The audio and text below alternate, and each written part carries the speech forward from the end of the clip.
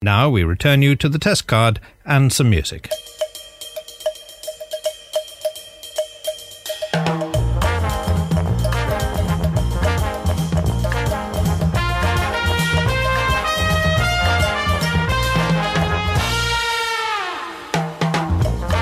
And welcome to the Pilot Take 60, a weekly podcast reviewing the pilot episodes of television shows, past and present. He is Jedward Shepherd. And that is Robert J. Jelly the Third. I'm the first, but okay. I've known two other ones. What? I've known two other Rob Jellies. Get out of here. Yeah. No, actually, get out of here. Okay. Really? No, you I don't. That's a lie. There's only one Jelly. Well, I'm in my line of family, at least, I am Rob Jelly the First. Yeah. Well, when they made you, they broke the jelly mould. That's something we've said about 5 times. Welcome to the Pilot Hello. Podcast. If you've not listened before, that is the extent of our quality jokes. You. How have you been, Rob? I'm very well. Yeah, what very have you been good. Doing? Usual stuff, really. Radio, show's been going well. Did I tell you last week that my game was won? You did say last that, yeah. week. I'm keen to know how many people out there listen to the Pilot podcast also listen to Rob's show on BBC 6. So what was it called? You had to think about that, didn't you? BBC Radio? No, there's no radio. Why did they take the radio out? No, well, there's weird. There's like 40 local radio stations across the UK. Yeah. And there's 6 of us that don't have the word radio in our name. It's because we don't have television studios in the same county. Ah, is that basically what it is? We don't need to distinguish us from being TV or radio. So because of that, we just are BBC Essex. But nice. Right. And how's it been on BBC Essex? How's your show been going? Show's been going really well. Yeah, show's been really good. It's been a lot of fun the last couple of weeks. We've had lots of just madness. It always spirals off into weird tangents. And this morning, I came up with a new creative idea of basically, long story short, storyboarding blockbuster movies, taking them back to the storyboard, and just publishing them as like little comic strips. You show me an example. You show me a 4-panel comic strip. Yeah, which you got straight away. I did. Proof in the pudding that it can work. Yes, but that's because you chose Titanic, which is all right, fine, the biggest film of all time. So here's one of the things I thought of. I could do with this little sort of side project. Yeah. Is either just do it for some fun, or turn it into a game where you deliberately draw 4 sort of scene shots that don't really give any idea as to what the film is, and you've got to try and guess it from that. Okay, that could be quite interesting. I think to make it personal to you, you should insert yourself into the last frame every time. So with Jack and Rose on the water, should be how about just got water. 4 photos of me reenacting the film in various costumes and fancy dress? Would subscribe. I think it'd be a smash hit sensation, global domination, or not. That's fair good. Enough. Or and not. usually this time of year, you usually have a plan for what the big thing you're going to do next year. So this year was sports. Yeah, sports day. I did my big sports relief extravaganza back in March. Yeah. And as you've continually bugged me every week so far since I said this is what I'm getting to. Yeah, I will be doing some stand-up comedy before the year is out. Excellent. That has taken another step closer to becoming a thing. Yeah. I can't actually tell you about how and why or when, because that's still confidential and that's not to be announced yet. If you want, but I can arrange you. I have spoken to someone right. who will be in charge of organising such things where I could get involved in doing some stand-up. Yeah. And so there it will happen before the end of the year. If you need a slot on a stand-up comedy night, just like first on the bill, so no one's I don't care. I can sort that out for you in London. If I need some helping hand by the end of the summer, I'll let you know. But I have some plans in place. It will happen. Okay, it will happen before the end of the year. I've seen some of your material, and I've got high hopes. The shoes are involved. There'll be shoes involved. Yeah, there'll be shoes involved. I'm sold already, to be fair. There will also... Have you heard he talks about shoes? Yeah. Look, it doesn't make a lot of sense right now, but that's the next little thing to work on. Okay. That's the next thing to work on. And then beyond that, I don't know, I'd like to try and do something musical next year. Ah. So, we'll see. Talking of musicals. Musicals, yeah. That's what I've been doing this past week. Oh. Working out how to... Because, I'm doing this film very soon. Uh-huh. And I'm directing it, and it's got a musical number in it, and I'm like, I don't know how to do this. Like, what am I getting myself into? So I've been planning that and kind of patiently kind of waiting for other bits to fall into place. But it kind of gave me the idea that after I do this and the feature film version, I want to do a full-on musical. I want to do a full-on original West musical. End style. Original musical, maybe for film first, and then maybe it'll go to like I don't know, something small like Broadway or something. But no, I have ideas for an interesting, kind of a unique story set in London that would fit musical numbers, and obviously it has a little bit of a kind of a horror bent, but only very slightly because we don't want to alienate people. And yeah, so that's something I really want to do. I'm in. Okay, I'm in. You need a helping hand, mate. I'm in. Okay. Well, I guess the songs come first, so because I know a lot of musicians, I'll get them to do it for me, and I'll obviously chip in here and there. But yeah. Exciting times. Yeah, always working on stuff, you are. Always working on stuff. Yeah. It's the way to keep the world going round. And obviously we are still going to watch shows each week. Yes. Pilot episodes of shows to try and find the greatest one of all time. Yeah. And behind the curtain a little bit, we're going to record two shows back to back right now. We are. We're going to do 2 episodes. So take 60 right now and 61 are being recorded back to back. And do you know what that means, Rob? I need to get changed between recording. You do need to do that, but also it means we've got double the snacks. That's right. We've got a lot of snacks with us today. I was glad you said that because I was looking at this lot thinking, I don't think we're going to get through it in one episode. So I'm wondering. So the first show that we're doing today is your choice. Is my choice. And what do you think? What snack that we have in front of us do you think fits the show I'm about to announce right now? To be honest with you, I spotted them as soon as I came in. Yeah. And it's the shortbread biscuits. Okay, I'll get them open. I think the shortbread biscuits have got to be, of all the things out on the table... That makes sense. That is about the most appropriate snack to be having with this show. And obviously, you've seen the title of this podcast if you're listening already. So you know. So we're pretending that you don't know. Yeah. Like, it's not dramatic at all. All right. It's Murder, She Wrote.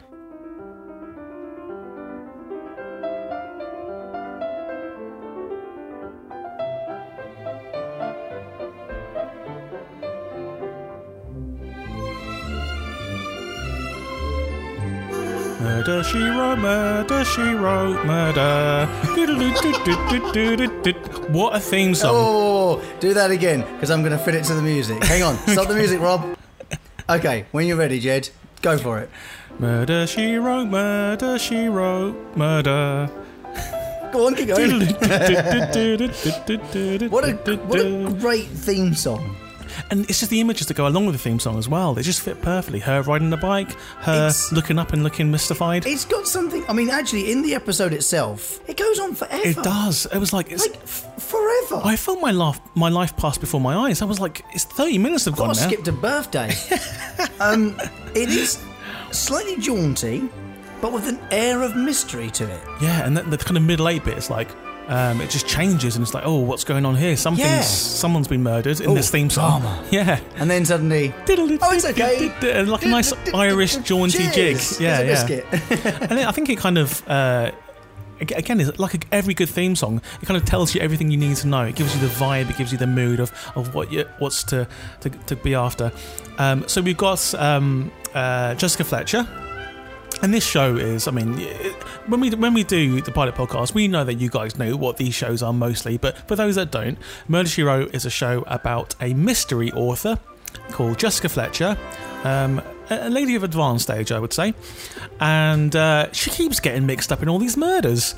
She lives in this idyllic place called Cabot Cove, which looks awesome, to be fair, a nice retirement kind of place. Stuff to do, you can play chess with people, go visit the friendly doctor, but she has, because she's an author and eventually becomes a very best-selling author, she has to go out and do things. Well, one of the things I wanted to address straight away was that very, very fact. We talk about a lot with her origin episodes. Story. Yeah. Okay. We talk a lot about the pilot episodes and needing to have key elements in it to introduce you to the story, to the concept, without having to spell out every single little detail. You need to feel like you're sort of joining something that already exists, but you need an access point. Yeah. And quite often it's a character who newly arrives to a situation or is returning to a situation from a long time away, so you're sort of reacclimatising to the scene and environment with them. Yeah. With this, she's just written her first book. Yes. Now, she has sent it to her nephew.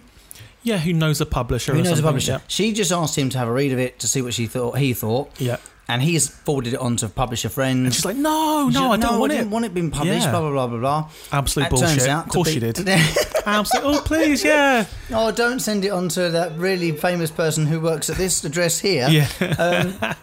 But it turns out it's really popular straight away. Lots of people love it. But can we rewind for a second? You know that conversation she has with her nephew on the phone? Yeah. And he's like, "You got to come out here. You got to do public Or the press and yeah. The room he's in. What room is he in? Because I don't know if you remember, but the room is wall to floor to ceiling green. Everything's green, and there's nautical things I behind. thought it was in like a kitchen, wasn't he? It was like some kind of office, but it was like nautical themed. I was like, where are they? What's happening right now? Is she dreaming? Has she fallen down the stairs? On a boat office. Yeah. Has she fallen down the stairs? And this is her, like, weird concussion dream that she's an author solving crimes. She's inside one of her books.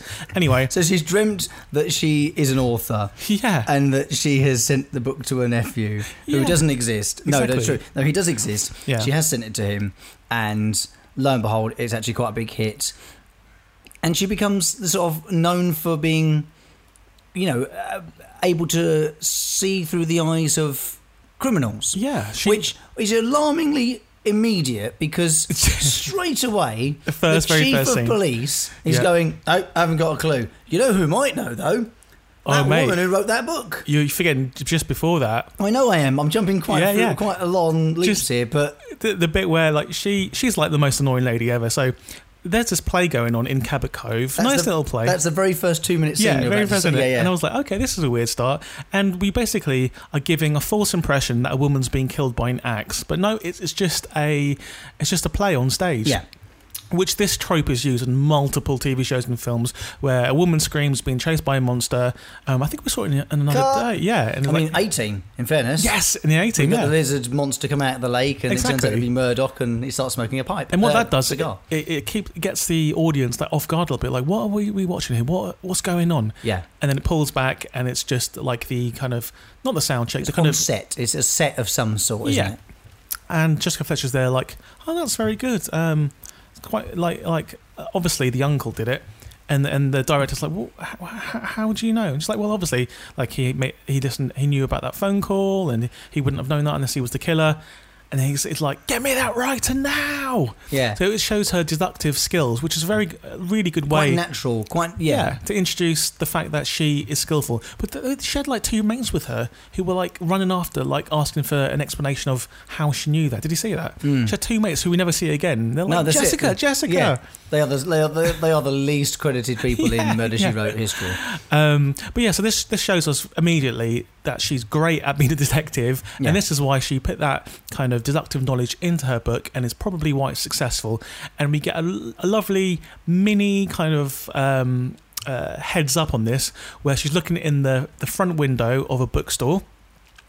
And her book is number 8 bestseller. Her book's number 8, and then she's like, "Yay!" And then she goes, "Uh-oh," because the sign comes down and is replaced by number 2 bestseller book, which is great, terrific.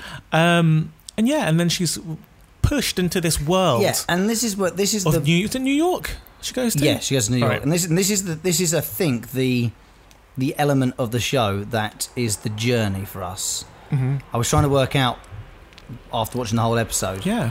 What is it we're following? Are we following, obviously, her ability to help solve crime and murders? Yeah.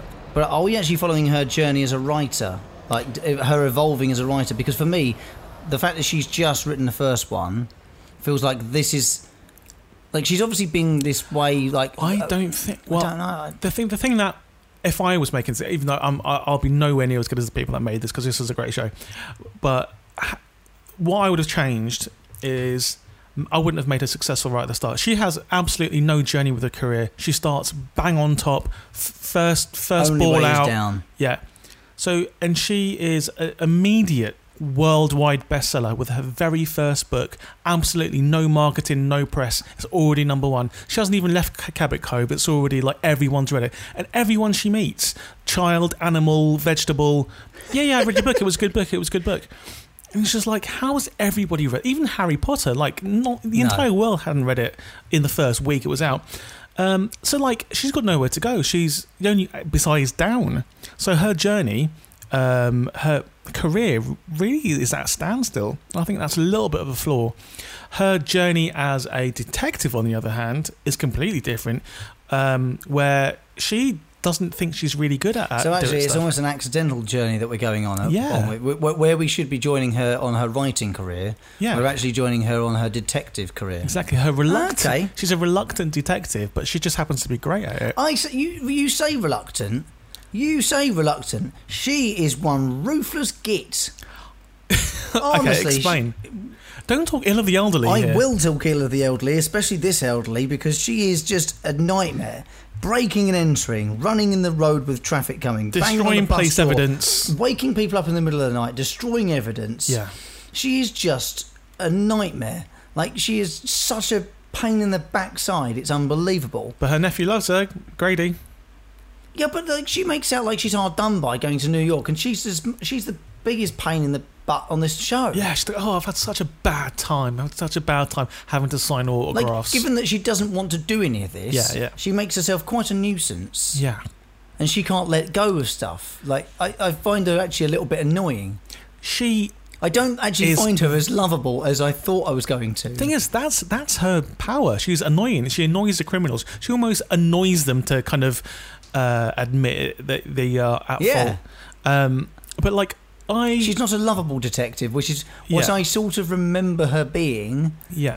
Before having watched this, all the preconceptions or all the memories I have of Murder, She Wrote was, that's Mrs. Fletcher. She's lovely. She's the old dear who solves crime, and she's a little bit like Columbo, but actually she's a bit nicer and less ditzy. I think Columbo's she's annoying. better in some ways. But the thing that caught my eye here is this was basically a love story, a Jessica Fletcher love story. Yeah. So the whole story is she goes to New York to do this like PR stuff, but she gets quite what's the word, cozy with her publisher. Yep. And her publisher is called Peter. Preston, that's the one. Yeah, Preston, played by Arthur Hill. Yeah, and he's like, I'm having a kind of a costume party back at mine. No, he doesn't even tell her that. He says, I'm having a party. Oh, that's He never tells right. her about it being fancy dress. Because she quickly gets something together, doesn't she? Yeah, And fashions a like magic princess dress out of nothing more than drapes. Yeah. So she goes to this costume Although, did you party. notice there was a fancy dress party in a big mansion? Yeah. Cluedo. That's true. That is true. I don't know what came first, Murder, She Wrote or Cluedo. But also, like, I feel it's a little bit unprofessional. She's gone to New York to promote her book, and she's off doing Swine off and partying. Classic J. Fletcher. So Nightmare. So she's at this party and she's having fun. She's having a good time because Preston's there, and she's becoming a little bit amorous towards him. She's very fond of him, and he of her. But then something happens. There's a disturbance upstairs. And they discover there's a guy rooting around in Grady's room, her nephew's room upstairs. Is it her nephew's room? Yeah. And this guy... He's dressed as Robin Hood or something. He is dressed... Peter Pan? Yeah, something like that. And he is like, well, I'm a private detective, so don't beat me up, because they were willing to like knock his block off. He is there to... I like the fact he tripped over her wand as well. I mean, it's just... There are little bits of it that I was just a bit like, oh, come on. You've been thrown around by a bloke in a bedroom, and then she runs around the corner and she trips him with a wand. Come on. Well, he tells everyone that he's a private investigator, and then it does become a little bit like Cluedo. Because then, shortly after that, a body is found in the pool. Body dressed as Sherlock Holmes, who we've previously met in the party. Yeah, because Preston was dressed... No, this was the guy Preston's boss, Captain something or other. something. Yeah. He was the guy who's doing shooting. He was out clay pigeon shooting early in the scene. And he owned the publishing house. Yeah. It's quite a lot of people involved with this, but basically the boss, Preston's which I think boss, I think is an important element. Actually, you saying that, like there's having lots of people quickly coming into it. Yeah. And becoming quite involved in this. When you say quickly, this was 90 minutes long. This was one of the longer pilots. Yeah. Oh, yeah, absolutely. Yeah, which we said we wouldn't do, but we have. I didn't realise it was 90 minutes. No, neither did I. No, what I'm saying is when they get to the party, Yeah. you get introduced to quite a lot of different characters in quite So quick succession. many. Because I think it's a key part of going, okay, well, he's okay, he's sober, she's drunk, he's drunk, he's a troublemaker, he looks Yeah. shifty, she looks dodgy. And you start making very quick, snap decisions about people. I couldn't tell most of them apart. And I think because of that, when you do see the murder or the body Yeah. at first glance, you'll be like, oh, okay. Yeah. I can't remember who he was, actually. So this is the point in the pilot that is the kind of inciting incident. The private detective is found in the pool, dead, face down, but he's wearing the clothes, Sherlock Holmes clothes, and that's why this episode is called nearby. Yeah, so this episode's called "The Murder of Sherlock Holmes." So he is found wearing the costume that the publishing house boss was wearing for some reason. So Jessica Fletcher is like, okay, someone obviously so they assumed that it was the owner of the publishing company. Yeah, but it wasn't. It was the private detective.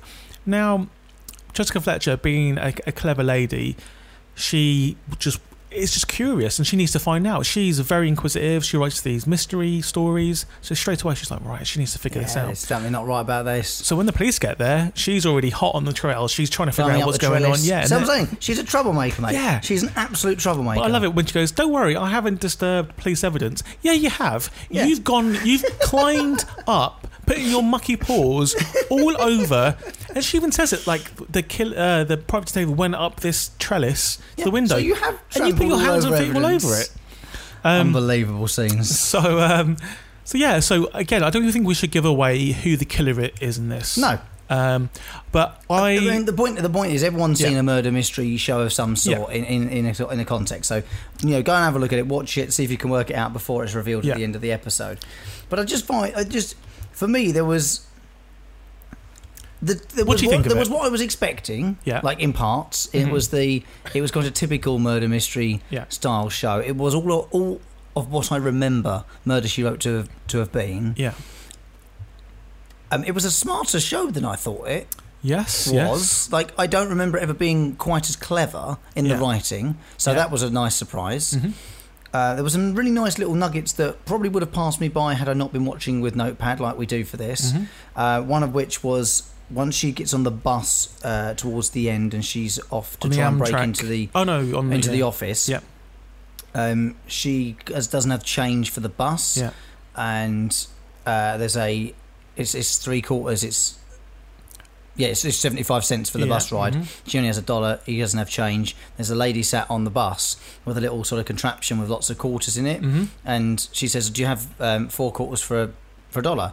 And she goes, no, I have 3 quarters for $1. And obviously she's making money. It's I was like, that's a lovely little thing. That's great. I want to start doing that on the buses around London. See, it's like that's a really nice. Like they didn't have to put that touch in. No, there was no need for that. But I noticed it, and I genuinely felt enough to write it down and think that's cool. Really, really smart. And that's the kind of part I would want to play in a film because I never want to be a star. Little one scene. But if someone was like, Jed, you have gun to my head, you have to be in Avengers of Infinity War. Yeah. I'd be the guy in the bus with the quarters, going.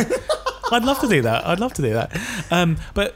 So just to say what I loved about it is I loved the whole because like obviously I write stuff. I like the whole writing element. I wanted to hear more about the actual ins and outs of everyday her being a writer. I wanted to see her sitting down with a pen, writing, and then going, no, that's crap, and then submit it to the publisher. I didn't want to see her going. Do you think that we get a little bit more of that then as episodes progress? Well, I think because obviously what we've, as you said, what we've quite quickly established is that she's very good at her writing because her book has hit the shelves and gone to the top. Yeah. So clearly she has an eye for writing, but maybe we get to learn a bit more about that side of her as episodes progress. Maybe that's a little bit of a tease to keep us coming back for more. I guess we do, and I guess the more the show goes on, there's not a lot of it, admittedly, but perhaps I'm just suggesting. I guess the more the show goes on, though, she becomes more and more. Like caught up in all of these murders and mystery cases, it must influence her writing a little bit. So, and I know, and I've got some facts here. But I do want to say that I thought this was quite slow paced compared to other things we've watched. It could have been an hour. It could have easily been an hour, 45 minutes. It was about 85 minutes, I think. It was long, and I think a massive chunk in the middle could have just been chopped out because all you really needed is like the last 10 minutes and the first half hour. Yeah, there's parts of it I thought that maybe were a little unnecessary, but You did need to keep in the guy with the quarters on the bus, though. Oh, absolutely. That's essential. Yeah. I mean, vital key to moment in the episode. I just think that, given it was the first one, there was possibly not as much need to go on as long as it did. But you kind of let these things slide sometimes. I mean, the character of Jessica Fletcher is brilliant. I think Angela Lansbury is. Oh, I mean, she's wonderful, absolute icon of television. I don't think you're supposed to like her in a lovable way, like I mentioned. I think you're supposed to find her a little bit irritating, and in that smart aleck way. Yeah, she's also in one of my favourite films, In the Company of Wolves. She plays Red Riding Hood's grandmother, basically. Okay. So here are some interesting facts. Well, I shouldn't really kind of preface it saying it's interesting until you've heard it. But so I'll be the judge of that one. Over its 12-year run, I thought it was actually on for longer. The series listed by title 25 mystery novels that Jessica has written. And obviously the first one we saw was The Corpse Danced at Midnight. So we see her write 25 books. So they needed to find reasons for her to always be out on tour. Mm-hmm. That's quite prolific. That is quite... 25 books in 12 years. Yep. And the reason why they put this show together... And solving crime. Yeah. Damn, she's busy. The reason why this was so while they kind of decided to do this show was because in Britain we had the Miss Marple mysteries. We had...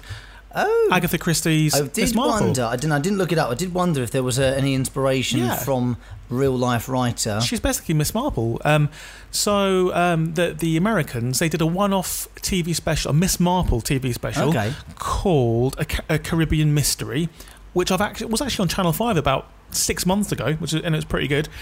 They were like, "Oh, this has got good ratings in America. We'll do our own so we don't have to pay anyone."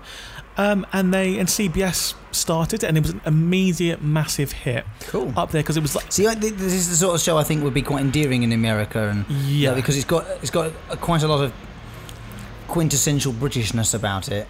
And I think even though it's American, you're right. It's got quaint village. And stuff, it's got that quaint sort of feel about it, and I think because of that, it would be a big hit. Yeah.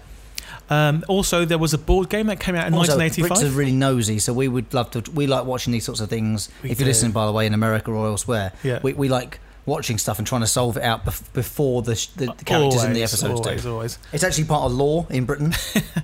There was a board game that came out in 1985, and that's a picture of it, Rob. Murder, She Wrote. And you own that, don't you? I'm gonna own it. Trust me. Oh, okay. If you didn't already, you are definitely going to own that. I'm gonna check it out. And here's the synopsis from Board Game Geek, because I did look up the synopsis. One player is secretly and randomly chosen to be the murderer. So we can't play 2 players. The rest are detectives. It's not me. It could be Jed. The rest are detectives trying to determine which player is the murderer. The murderer player wins if she can murder 5 witnesses and escape off of the game board before she is discovered. A detective player wins by being the first to correctly deduce the identity of the murderer before the murderer escapes. It's basically Cluedo, isn't it? Yeah. Cluedo. So there were several novels based on the show, and guess who they were written by? Go on. Jessica Fletcher. They actually credited Jessica Fletcher as the writer of the Murder, She Wrote novels. It's always Jessica Fletcher and someone else. Yeah. That is such a brilliant touch. Just a lovely little... Yeah. Whoever thought of that is just genius. Absolutely brilliant. And the thing, the last thing I want to say about this is it was so popular, they used it to hook in people from 4 other shows. So Magnum PI, before Murder, She Wrote came out, Magnum PI was the number 1 on CBS.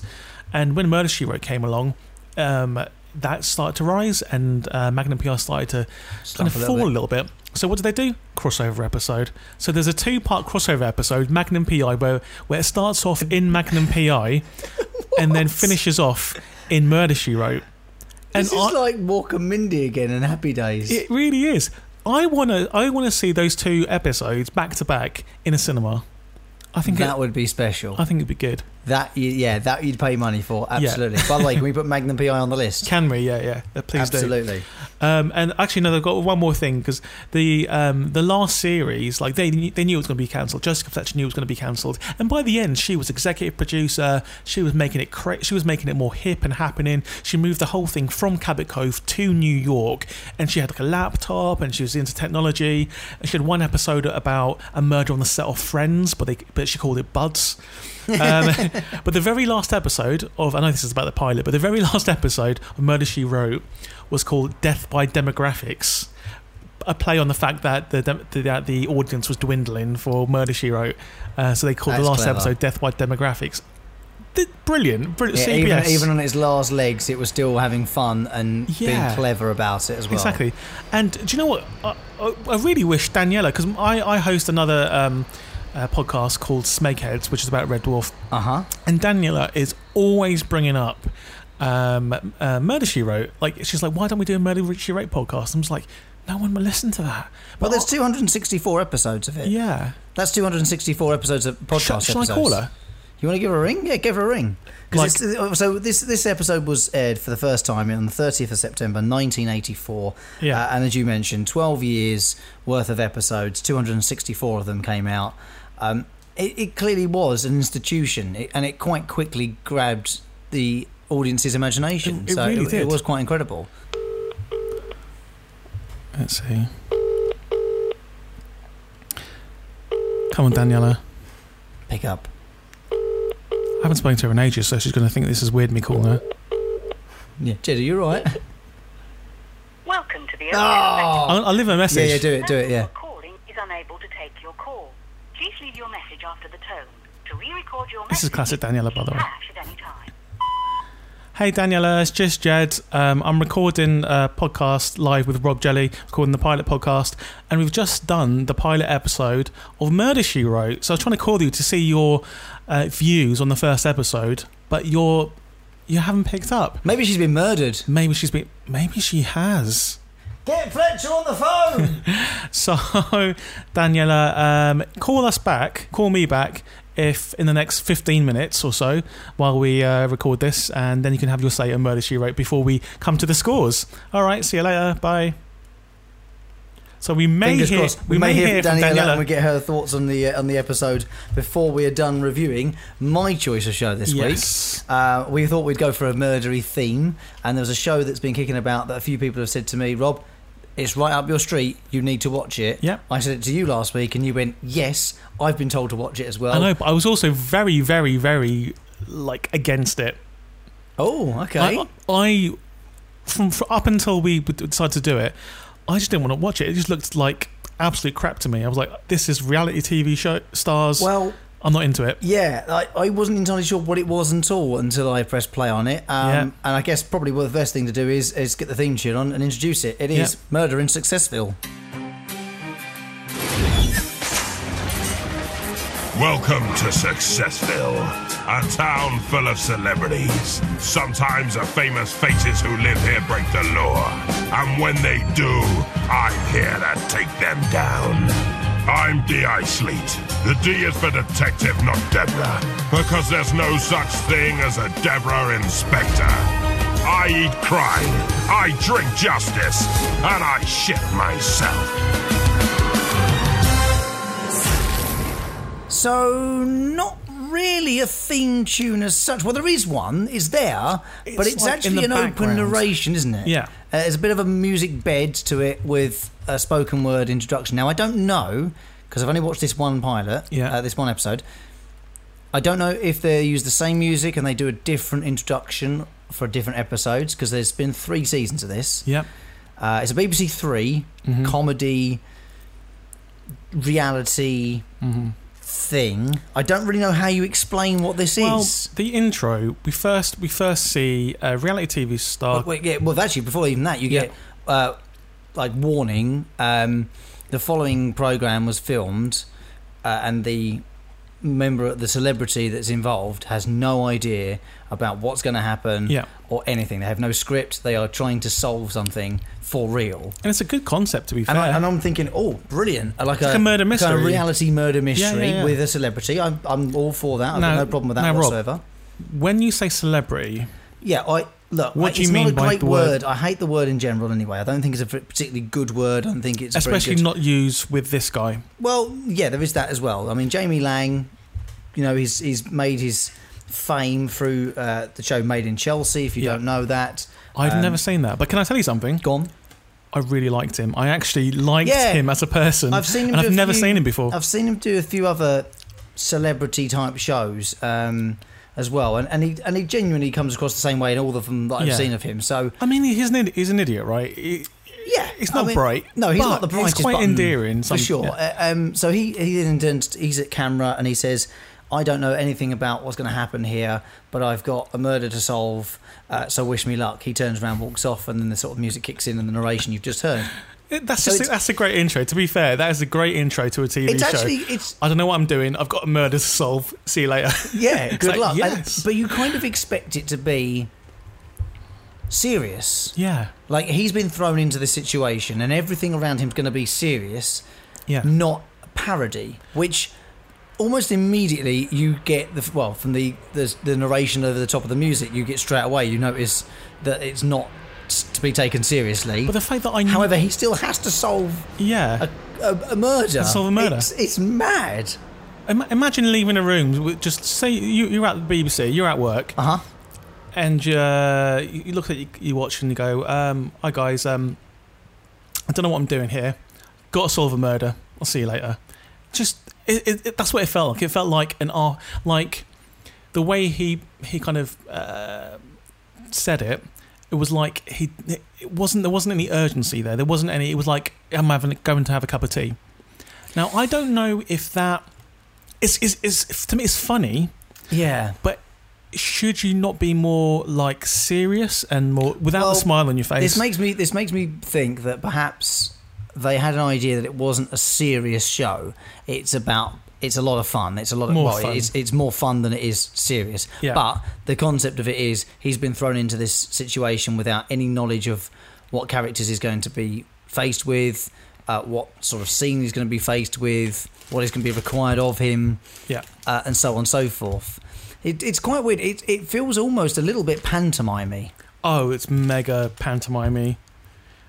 In a sort of, it's very stage production, more than a television production. Yeah. If that makes sense. So it's like a 40s film noir type thing with like hard-boiled detectives, dames, and like a murder mystery. And the whole thing, it's Bruno Toglioni. As in dance, legend Bruno Toglioni from Strictly Come Dancing. Yeah, he's been murdered in his restaurant. Yeah. Because he's a restaurant owner, apparently. Yeah, because he's Italian, I think. And he's married to Darcy Bustle. Yes. And it's up to Jamie Lang to figure out who murdered him. Jamie Lang has got to figure it out with his partner, D.I. Sleet, who's played by Tom Davies, who gives you their voiceover at the start of the episode. They meet Taylor Swift, who is the blood spatter analysis expert. You know what I mean? Already you're sitting here thinking, what are you guys talking about? Yeah. But that's how mad this thing is. And I love how everybody's got history together, just like a 40s detective kind of film. Oh yeah, and like Taylor Swift and D.I. Sleet. The fact is, and you can tell because there's little cuts back to Jamie every now and then when they're acting it out. So, So like Tom's talking to, or D.I. Sleet is talking to Taylor Swift. Not obviously Taylor Swift. Which actually I need to bring up a point. That in a second. I'll come back to that in a second. They're acting. They've got their parts. They've got their lines. They are acting it out, and they're having. They used to have a thing. They've slept together. Do you think that was part of this loose script? I think it was part of the script deliberately to see what Jamie would do. Yeah. I think that's kind of the point. The point is they're going to say stuff out loud or do things. And it's about how he copes and how he deals with it. Because it kind of escalates quite quick. So the whole time he's got to be he's a detective. He's got to solve a murder whilst he's thinking, well, this great big guy, and like Tom Davies is quite a big guy in general, stature wise. He's got to be 6 foot plus, big built guy. And this lady who plays Taylor Swift, the blood spatter analysis, she's tiny little frame woman, and they're talking about basically having sex, and Jamie's standing there trying not to laugh because it's just ridiculous. And I think the point of it is we're on this experience, and I'm going to call it that, with Jamie. Yeah. Having no idea what the hell's going on from one moment to the next. And this is like all good pilot episodes, but I assume this happens in every episode. We're on the journey with this new character. This new character has been put into this situation, very much like the first episode of CSI, where there's a mystery and we see this new person come into it. And this is the kind of basis for the pilot episode. So we're there rooting for Jamie to figure out who this murderer is, because he's playing us. He's representing us in the situation. The audience also wants to know who killed Bruno Tortolione. Of course. Big event, a big scandal. So it's up to him using his skills that he's learned on Made in Chelsea to find out who killed them. And if I was murdered, I'd want no one else but Jamie Lang to figure out who killed me. Also, just for your information, if I die in weird circumstances, avenge my death. I will. Okay, please do. Likewise. Yeah, I will do. They have other cameo roles played by just normal actors. So this is something I'm going to bring up now then. So a list of the famous people in the show. Yeah. Taylor Swift. Bruno Toliani. Yeah. Darcy Bustle. You've got the Carr brothers. The Carr brothers, yeah. Alan and Jimmy. Yeah. And then you've got Harry Styles and the One Direction gang. Yeah. Which is actually just Harry Styles and Niall Horan. Niall, yeah. Niall, sorry. I just don't know what's going on here. See, part of me thinks that this should have actually had the real Harry Styles and Niall, and I think they would have done it. Surely they could have got the Alan Carr and Jimmy Carr. Well, my thoughts are, if I was making this, either don't use famous names, and have just made up characters, because yes, it's slightly funny, but it gets lost. I feel like it was like they wanted to have them, but they couldn't afford them. It's almost how it feels. Is it funnier? Because they've still you still had to use their names, so to have to get permission. No, you don't have to get permission. Oh, come on, you would definitely. You couldn't. No way. Really? No way you need permission. You're allowed to say people's names on TV, come on. Yeah, but you can't surmise that Taylor Swift is sleeping with this great big D.I. Sleet, can you? Yeah, but I think it's in the context. You can't basically surmise that Harry Styles is a murderer and a gang leader. Well, I've seen his solo stuff. It's criminal, I'll tell you that. I think that's it's quite a funny bit, and like the actors they get to do like Jimmy Carr with his infectious laugh. Yeah, and the guy who does Alan Carr is brilliant. Right, yeah. He does them so great. See, that's the bit I liked. Is like the effort they've gone to find people who can do the voices. Yeah, and sort of and semi look like. It doesn't even have to be good impressions. I feel that's just an impression funnier. That's close enough that you go, oh, okay, yeah, got it. And so I mean the Biscoff. Yeah, well, Italian restaurant, owner's been killed. Got to eat the Biscoff biscuits. Like Lotus biscuit. If you haven't got a pack of Biscoffs handy, what are you doing? You're not experiencing murder in Successville the right way. You're not living life. Biscoffs, they're small, they're biscuits, they're unique, and they taste great. A little bit like this show. Yeah. Because it's quite a short show. It's a BBC Three production. Yeah. 20 minutes, 22 minutes. Yeah. Quite short, so quite quick to get to the crux of it, get to the meat, and get to the finish as well, which is good. I think it's good. It's the right length. Any longer, it would have been too long. Yeah. But you want to talk about the format a little bit. The fact it's Jamie Lang, and this only in one episode because they change celebrities for each episode. Yeah. They put him into scenes, essentially. They throw him into a scenes and they give him a little bit of a clue. They're like, right, question that person about this. And so he gets thrown into scenes where he has to question Darcy Bustle. He has to question the Carr brothers, not actual Carr brothers. Yeah. Where Jimmy Carr gets threatening and starts trying to hit him with a hammer. He then has to go and infiltrate the One Direction gang, which he soon figures out they're basically torturers, and yes, and you see the members of One Direction torturing people.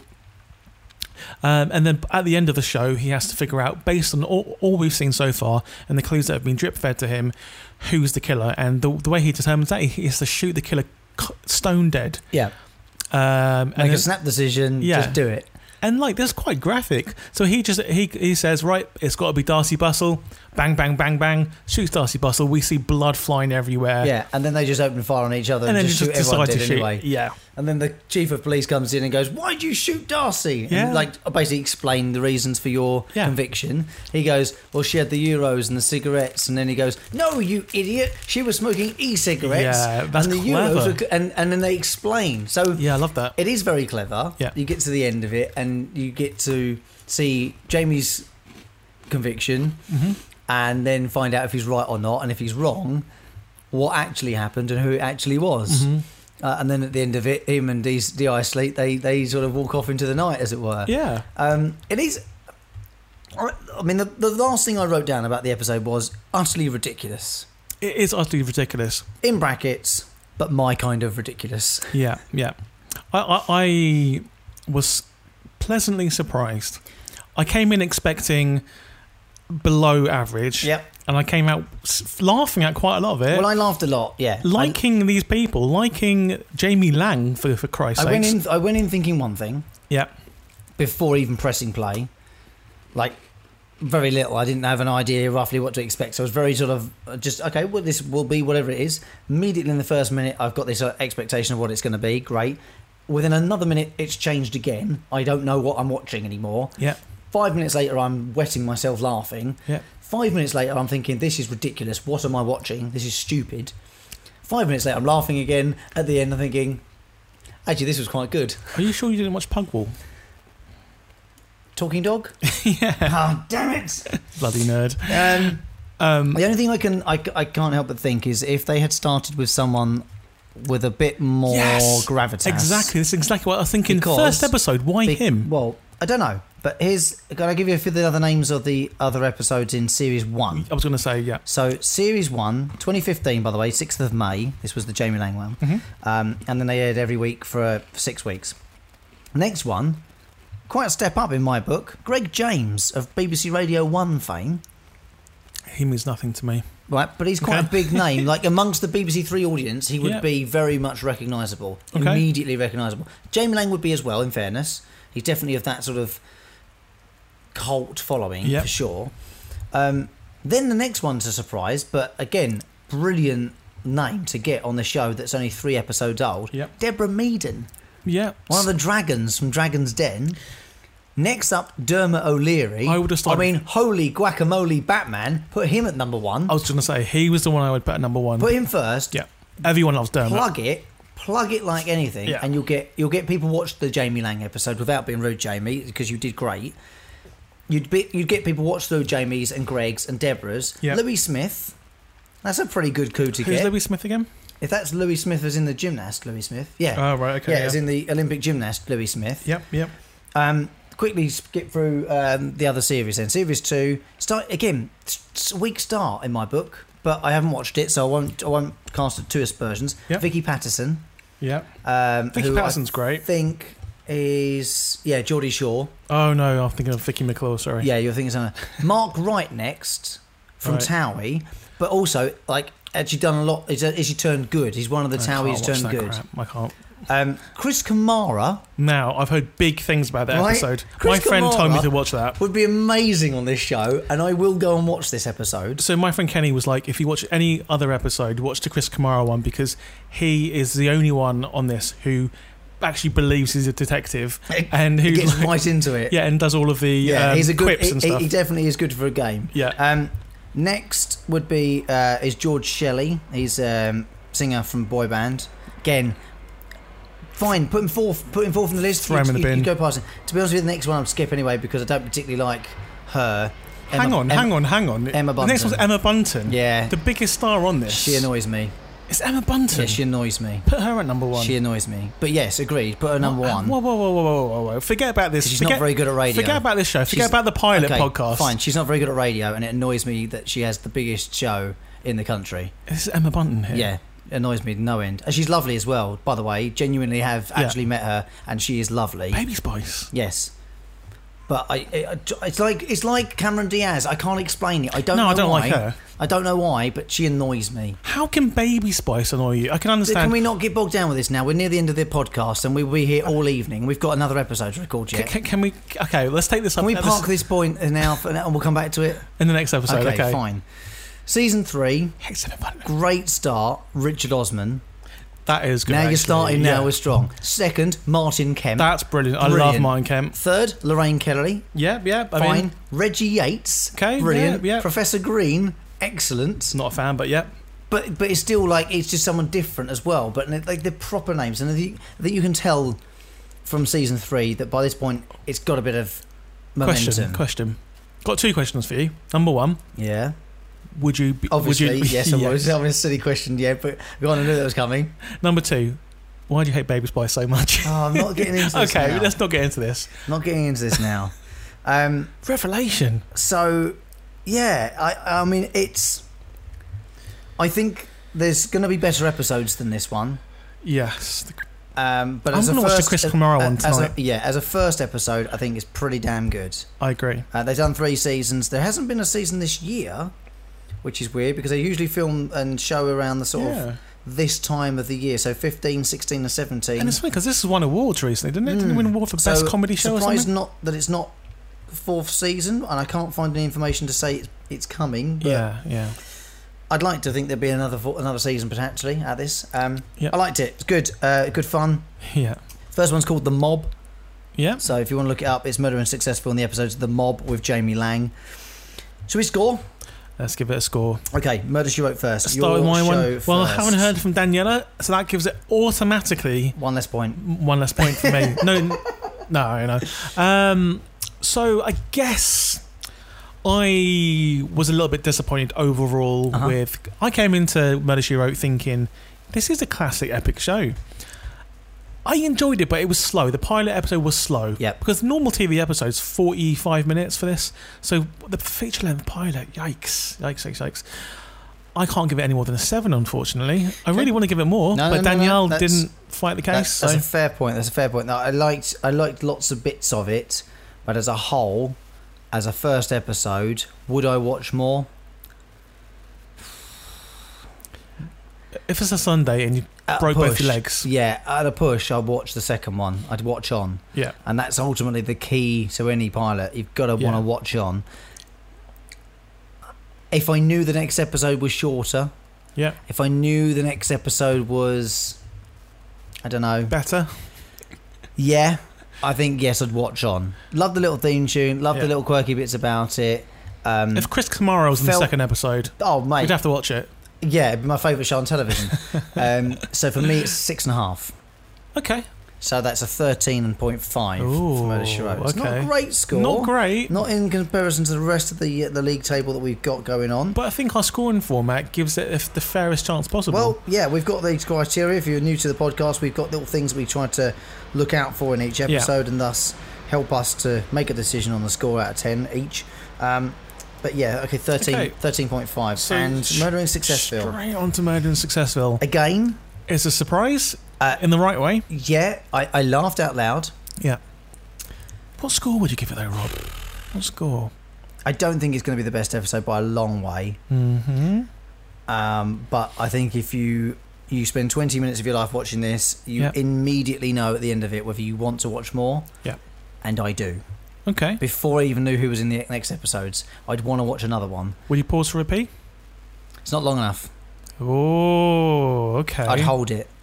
Okay. So that's not a good thing as such, because you should feel like you can pause it and go on. Maybe you can't, I'm going to give it a 7. Okay. I'm going to be slightly more generous than Murder, She Wrote, so 7 for me. Okay, I'm going straight in. 7.5 for me. All right. I like being surprised by TV shows. I came into this thinking this was going to be absolute trash.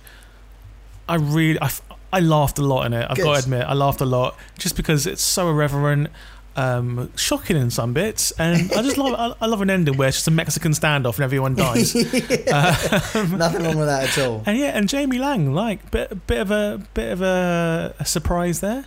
So yeah.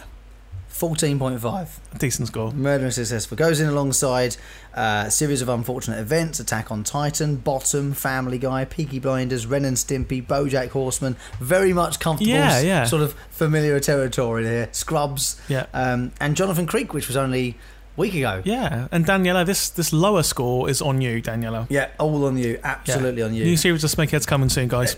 Awesome. Murder, She Wrote, by the way, just for clarification, goes into the league table alongside Saved by the Bell and the Jetsons. Ooh. What a strange little group of company there, isn't it? Is there only 2 other shows? Just 3 shows now on 13.5. Wow. Yeah, there you are. Awesome. We've done a lot of shows, Rob. We've done a lot of shows so far. We've shows. 60 takes. That's 120 television shows watched. Christ. We've got more to do, though, mate. How many do you reckon? 5 or 6? I reckon maybe tops 10 more episodes of this podcast, I think, and we'll be done. So thank Christ. I think we need to go straight on to the next episode, which will be out obviously next week. My choice. I think it was my choice last time. Well, no, you started with Murder, She Wrote.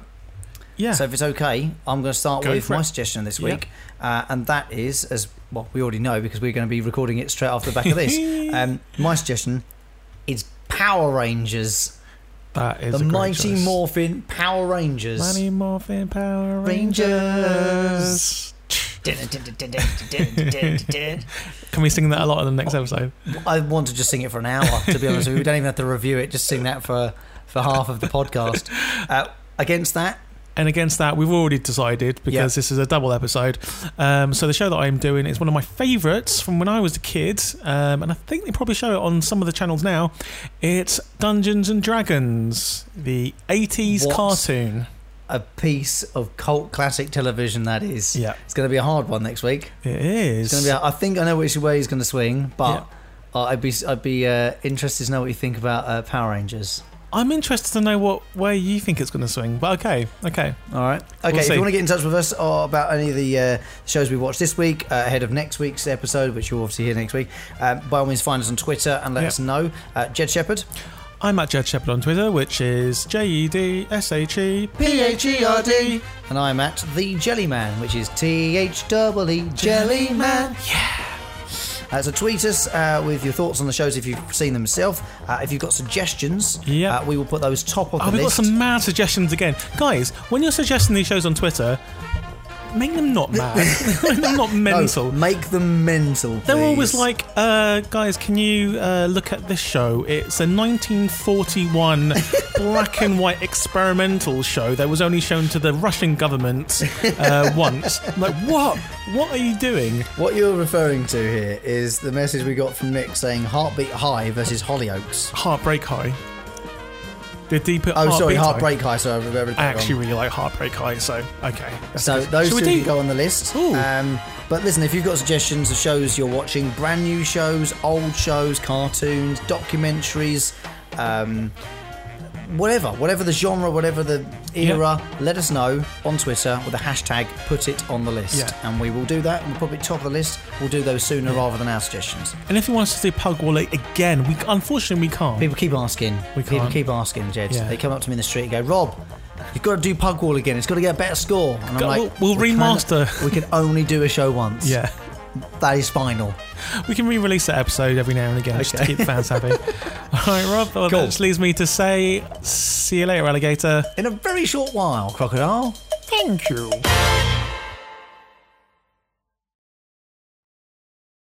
Hello, Daniela? Hello.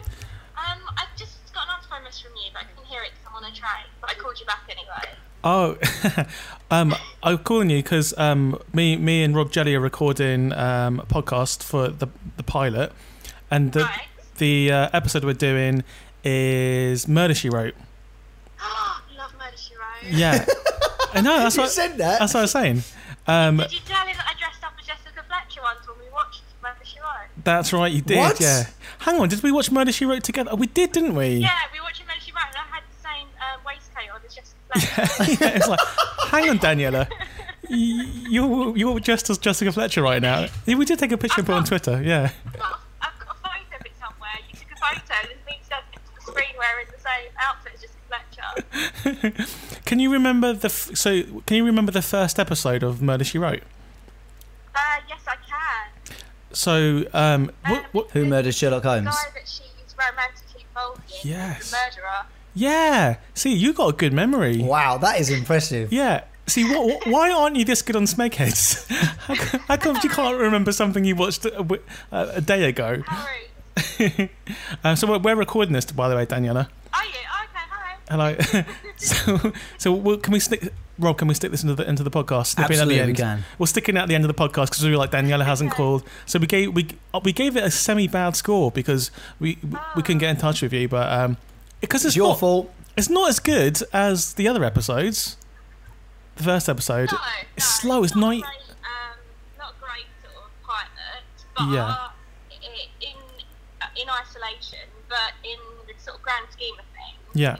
it's legendary. So, Yeah, that's true. Okay, well, thanks for calling. Daniela, when are we recording SMEGHEADS? I don't know. 2018. We are 2018. Oh yeah. Well done this year. So we are recording it this year. Okay, cool. Yes, we'll we are. we'll figure it out. Yeah. Okay, Daniela. Thanks, Daniela. Bye. Bye.